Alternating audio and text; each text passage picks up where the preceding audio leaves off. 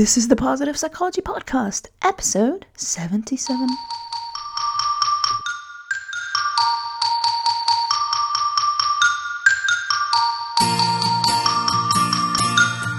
Welcome to the Positive Psychology Podcast, bringing your earbuds the science of the good life.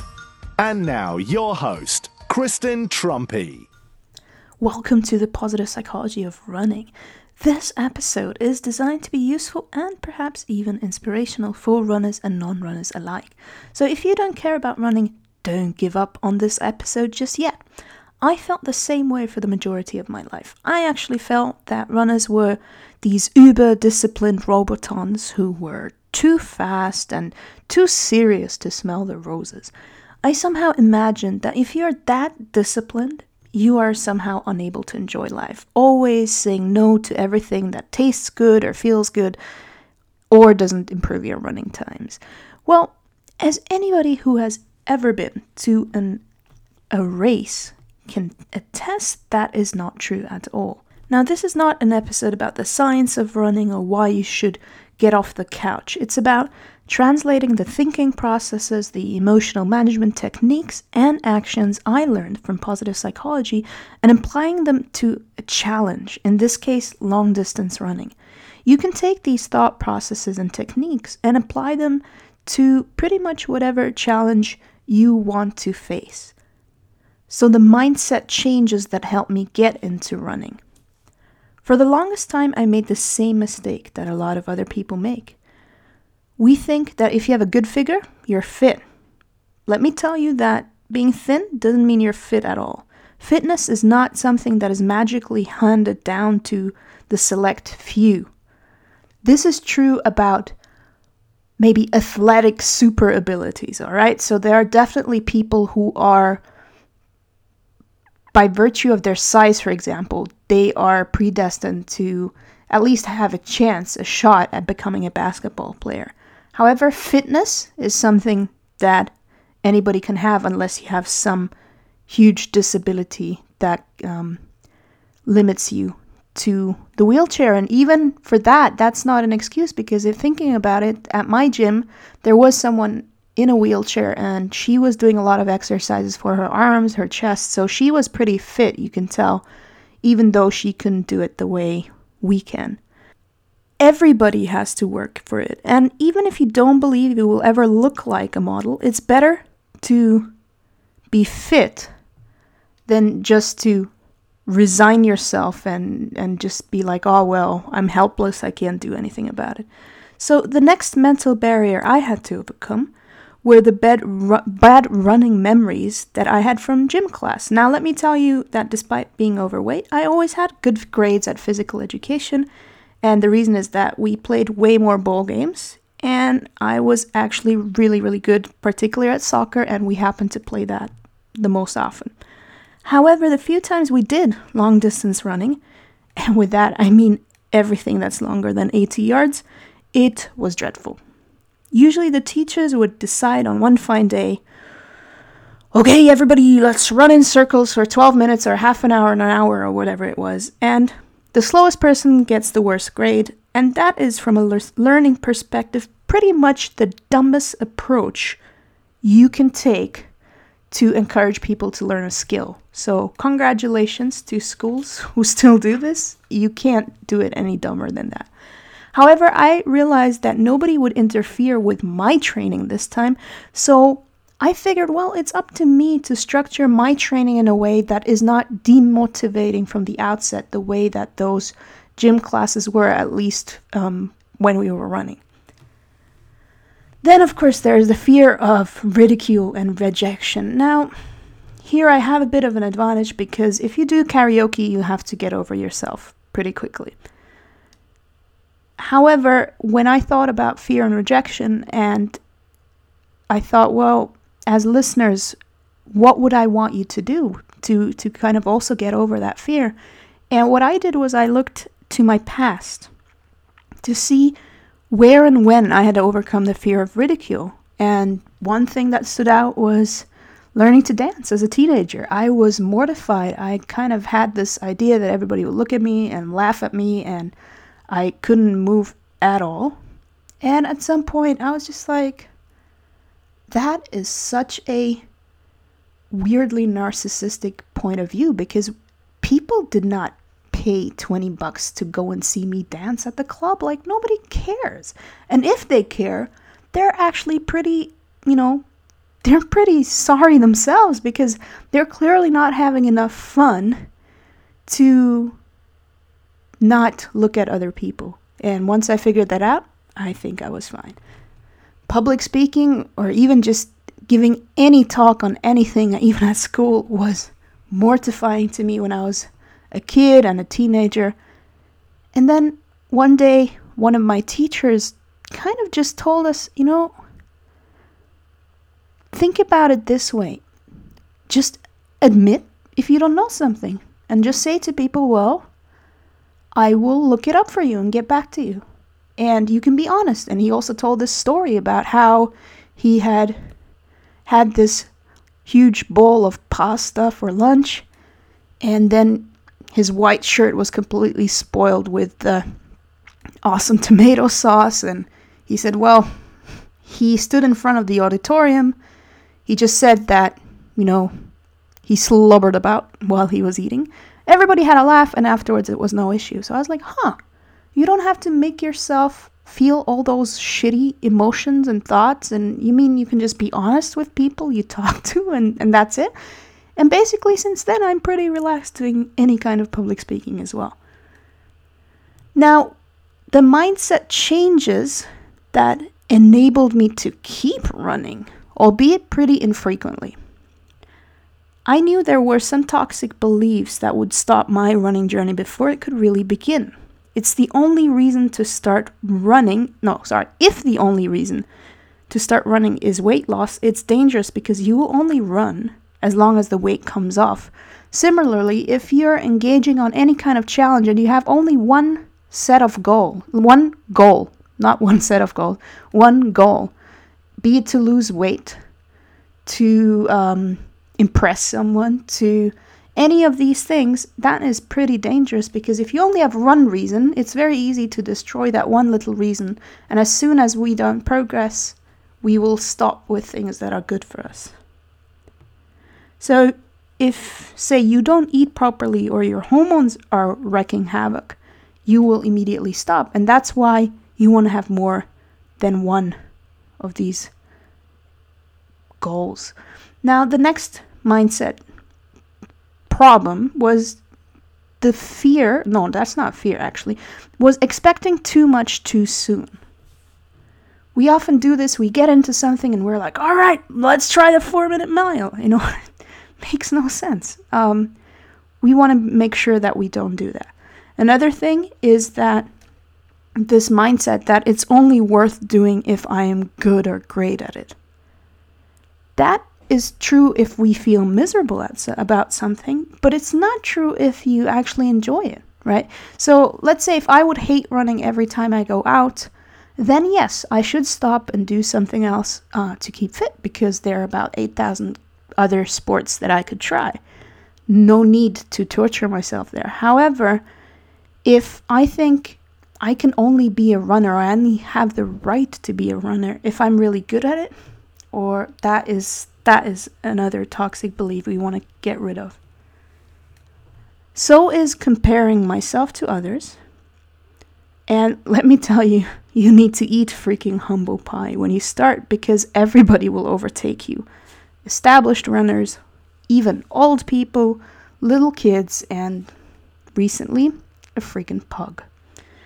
Comparing progress to others. So sometimes we don't just compare ourselves to others how they move, but maybe they start at the same time that we do, and then we get frustrated that they maybe move more quicker than we do. Again, we can of course do that. However, it's really not helpful, and it's the kind of thing that you want to overcome to be able to stick with anything that you're trying to do. Another hurdle is judging the value of the training session based on metrics. So it's worthless unless I reached my target time. It's not. So these are a few of the healthy antidotes to these beliefs. Number one is a growth mindset. So according to growth mindset, you need to practice no matter how talented you are. Failure only occurs if you don't learn the lessons that come within your training. The focus is on the journey from being a beginner to reaching mastery. And if you win on the way, that's cool, but it's not essential. It's not conditional whether we continue or not. Another helpful mindset is a curious scientist mindset. Goal times and records are for those who have been in the game long enough to be able to make good decisions about what goals they should focus on. When you're a beginner, you want to be like a scientist who's just finding out about how things are and just taking notes and looking around and being like, oh, all right, this is what's happening. Oh, okay. Then it's always helpful to establish thoughts that are helpful to aspire to. So what do I mean by that? Well, maybe you are not yet able to get over the comparison mindset, for example. You can aim to become more interested in the moment of running, in the moment-to-moment experience. You can also be happy and proud about the progress you have already made. Now, again, I know that this doesn't come easily to everyone, and it didn't to me either about a decade ago, all right? So you really want to aspire to being able to doing these things. Another helpful belief is the idea that if you stick with running or whatever challenge it is, that things will come out of your training sessions or practice sessions that you didn't even know about yet. And that it would be really sad to throw that away. Now, here are some of the positive aspirational beliefs and techniques that I employed. So, number one was understanding the runner that I want to be whenever possible. I can't and I don't want to be the fastest runner, but I can be one of the happiest runners. Now, if you think, who wouldn't want to be the best? Look, if I were the fastest runner in my category or something, I would have to run all day. And I like running a lot, but I like psychology more. So there you go. I don't really want to be the fastest person. I want to love and be loved by nature when I'm out running. I like the feeling of being fit. I want to inspire others. I put an effort into smiling and greeting everyone and say thank you to spectators. Why? Because I want people to experience that running is fun. And running is also an outlet to contribute to the world in a positive way. Again, if I thank people and if I thank supporters and I make them feel appreciated and I make people smile, and who knows, maybe there's some overweight 70-year-old girl somewhere standing there seeing me and thinking, wait a minute, maybe this is not all bad and maybe I can even do this one day.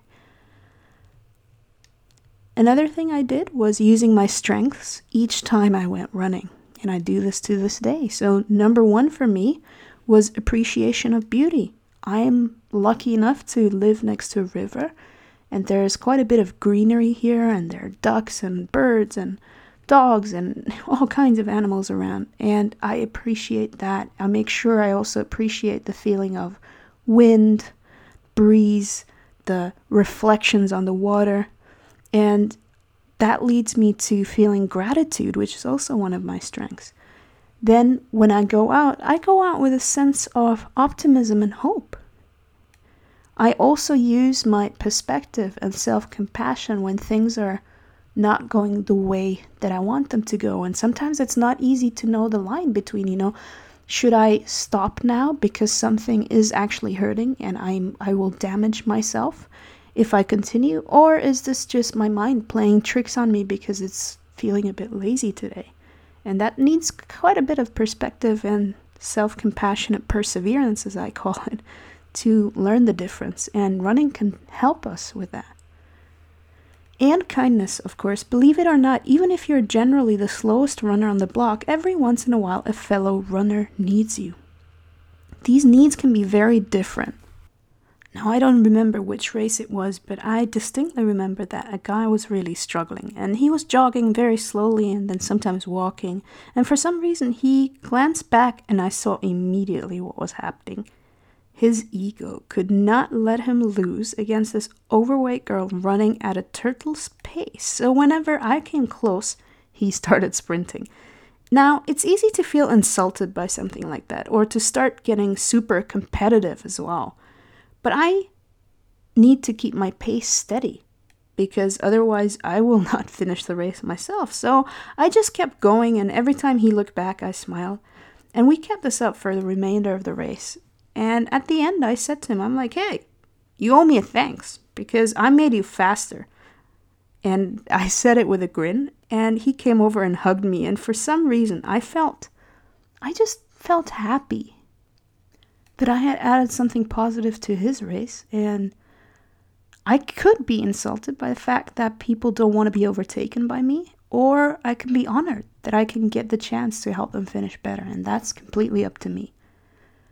Then I use my strength of mindfulness and my strategic thinking. So what I did was I was very aware of powerful associations. So when two things, thoughts or feelings, frequently occur together, they are linked. So I made a concerted effort to link as many positive things to running as I could. So when negativity came up, I would observe it, but I wouldn't give it special attention. You're welcome to be here, I would say to my anger or my laziness or something like that. You're welcome to raise your issues, and I will take note and deal with them at a time when I'm not running. And I actually did this if there was something that was really bugging me, which rarely happened. Then I also used music as a way to reinforce running. So there are certain songs, they have become running songs for me, and every time I hear them, I want to go out. Then there's this thing about community. So fellow runners, you might be surprised how many people that you know who are runners, and you might not know this until you become a runner yourself and you start talking to people. Now for me, small talk bores the crap out of me. So there are only two exceptions, soccer and running, and both of these are surprisingly good for bonding with people. It's also good because fellow runners are also kind of part of that community, even if they are strangers. And of course, there are some people who are very self-involved and they don't care about you, but there are others who are not. They are just as supportive, and they also want you to succeed, and it's nice to feel part of that.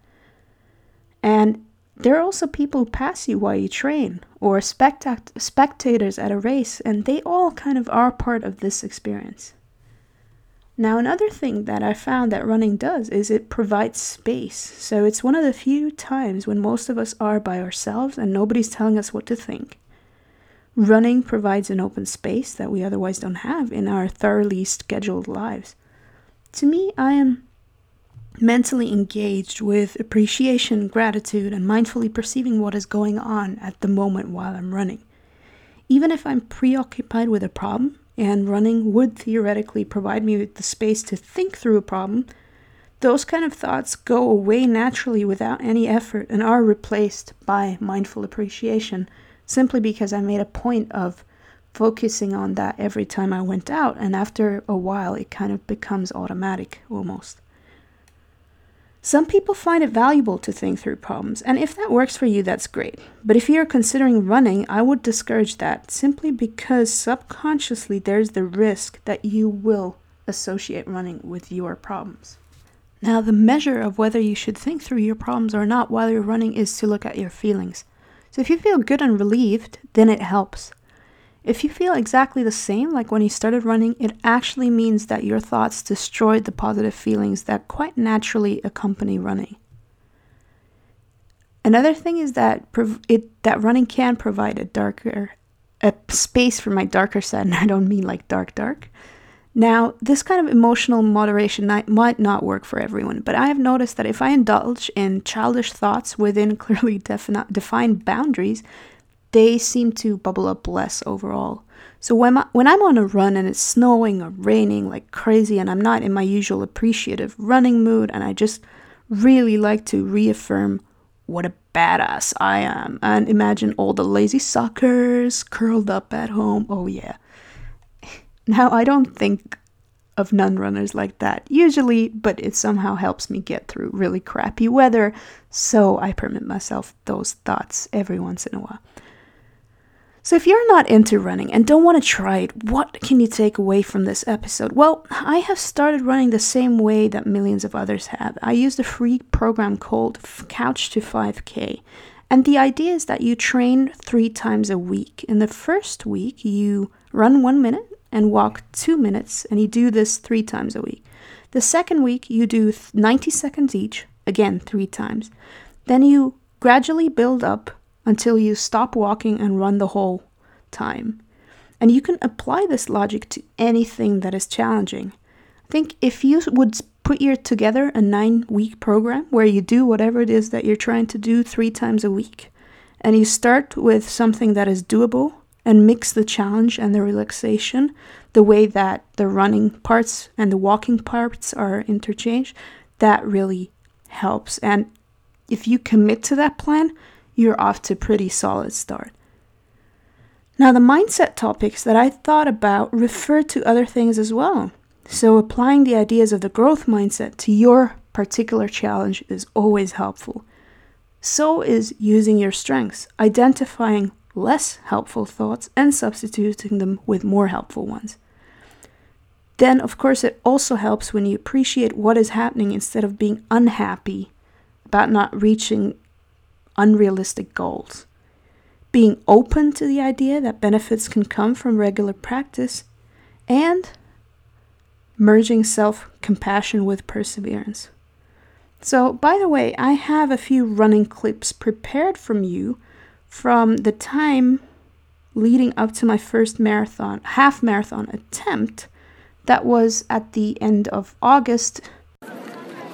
All right, so I'm at the Color Run in Zug, and it's the 21st of August.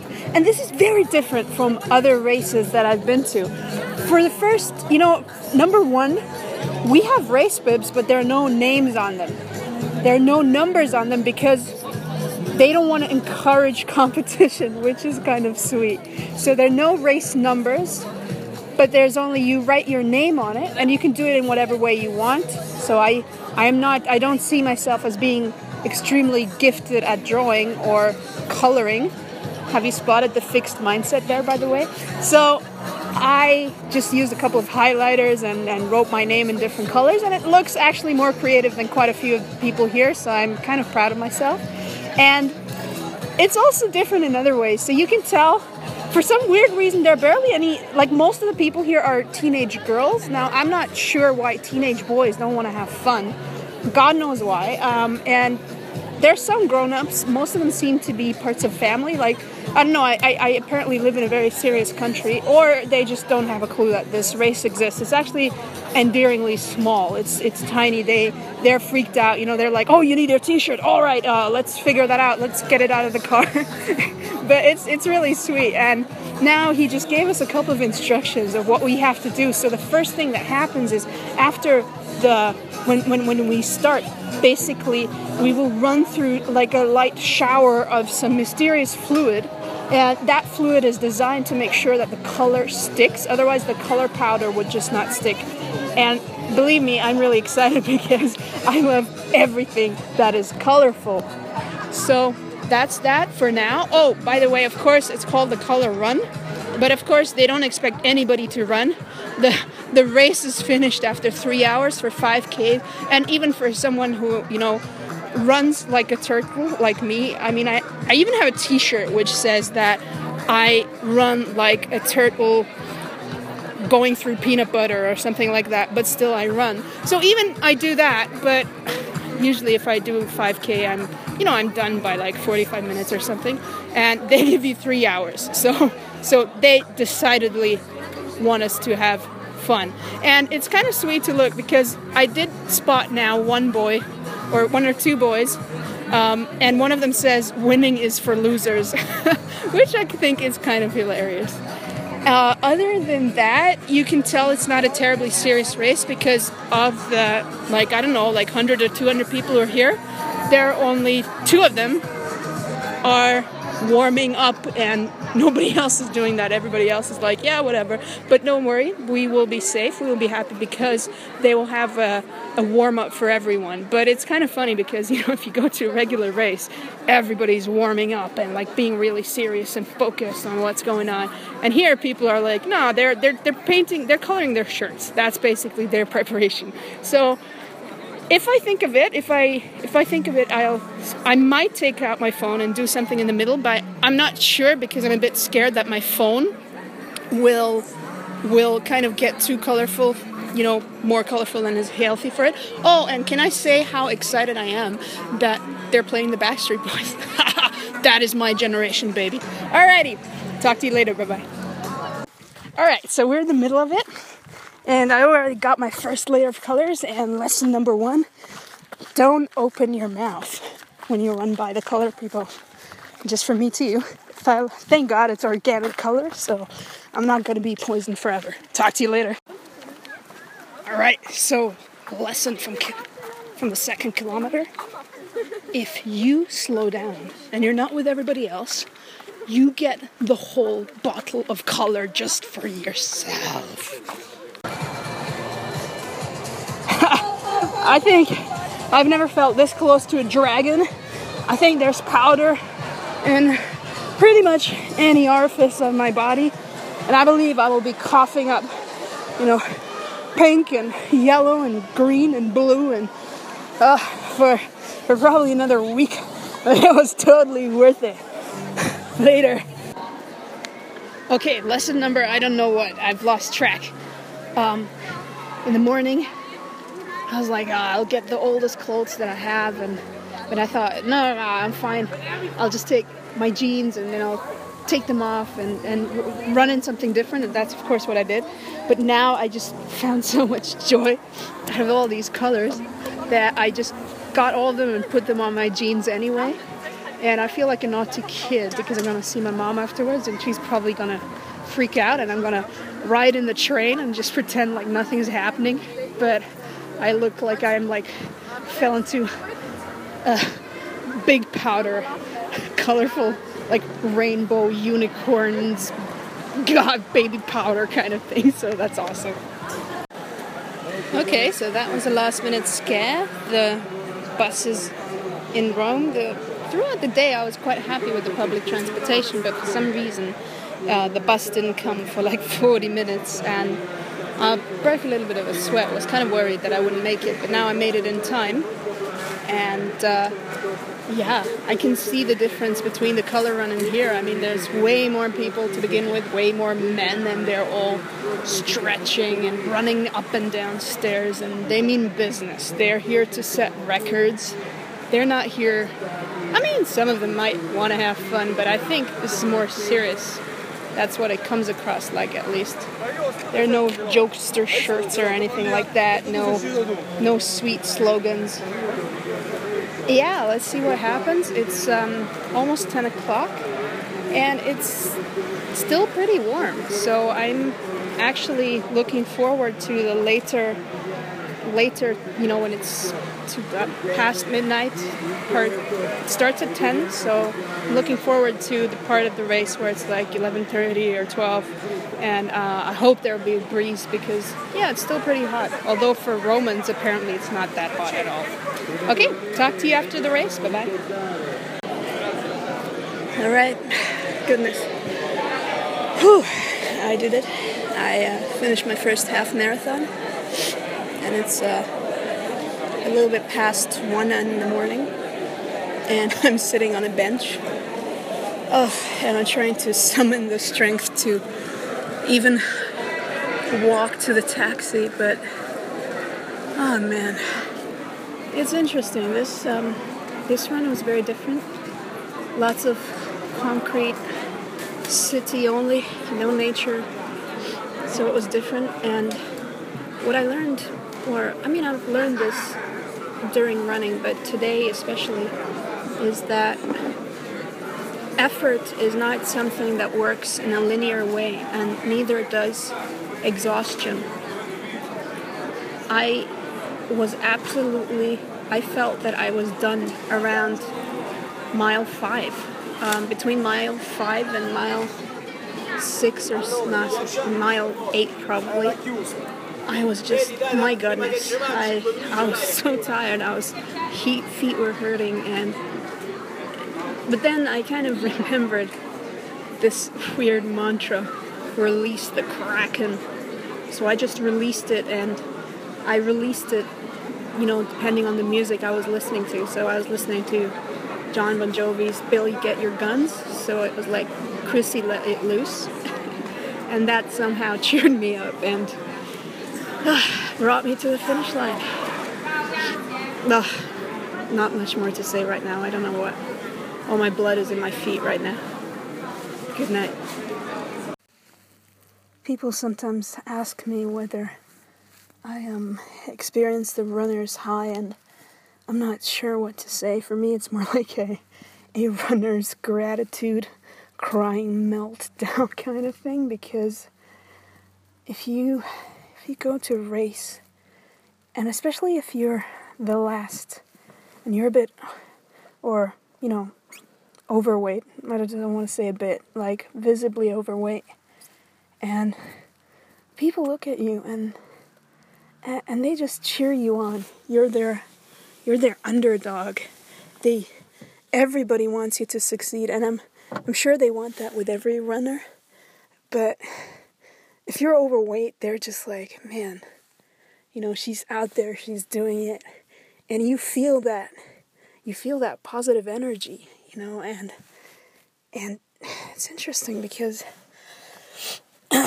at the beginning of a race, they cheer so much and it's amazing, but at the middle, usually it's just me, because all the other runners have left long ago, and during those times, I'm just completely in the moment. I can't say I'm high, but I'm just really, really present. I'm noticing the snails on the road, and today there was even a rainbow, and I was looking out for deer, whether I'd see them or not, because this was an evening run. Didn't see any. And sometimes at the most unexpected places, sometimes you just hear this freaking roar, and then you just notice that just around the bend there's some kind of restaurant, and everybody just noticed that you're still running after 1.5 hours or something, and yeah, frankly, I don't look like the person who could pull that off. So the hardest thing up until about kilometer 10 or 11 for me, on a good day, there are some hard days when running is just hard, and I tend to think that the beginning is harder than the middle, and almost the end gets hard sometimes again, but I really have to fight back the tears. Like now.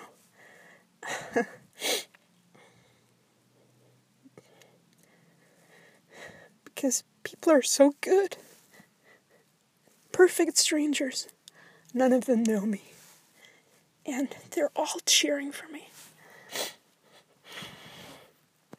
And if we can do that for a race, that goodness is in us, We can do it during the rest of our life as well.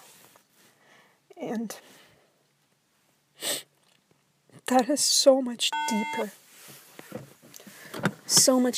than, just losing weight or anything like that. It's so much more powerful. I can assure you, if you want to lose weight or something, that might get you into running. But it's not what keeps you there, I can assure you. There is so much more awesomeness that keeps you running. And you learn about yourself, After about kilometer 11, feet start hurting. And, I always talk about self-compassion, and I do that even when I'm a runner. I thank my body, that despite anything but the perfect runner's physique. It takes me through this, and when some point your feet start to hurt or your ankle starts to hurt, and I just say like, hey, thank you, my dear ankle. You've done a lot today, and I promise that if you still hurt in 10 minutes, you are more important to me than the race. So if you still hurt, I'm gonna stop in 10 minutes. And you know what happens? Somehow the ankle feels acknowledged, or the foot. And that doesn't say that the pain goes 100% away, but it's somewhat recedes. You can go on, and then another part of your body's like, when are we gonna stop? And I'm just like, yeah, soon, my dear, soon. Again, same rule. I'm not gonna hurt you just for one race. Don't worry about that. So that's what I gotta say today. This was a 14K. It was one of my longest. I'm not sure if it's my longest run or not. The one which I thought was my longest run, somebody said they didn't measure it properly, so I really don't know what my record is up to now. But it's definitely in the top 3. And it feels good. It gives me a little bit of confidence that I can, that I have a shot in Rome. But man, my ankles, I hope those buddies hold on, because another 7K, that's not nothing, I tell you. I'm pretty knackered now, so cheers. Every day you step into the shower. You wouldn't leave the house without doing it for days or even weeks, would you? And no matter whether you want to or not, you need this as well. But what about cleaning out our mind? What about making sure that all that's toxic is removed on a regular basis? What habits do you use to ensure your emotional hygiene?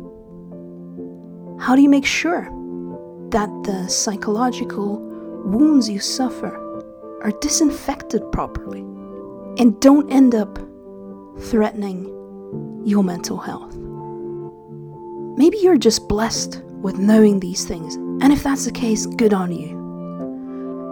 But if you're not, wouldn't it make sense to build up emotional habits that help your mental hygiene?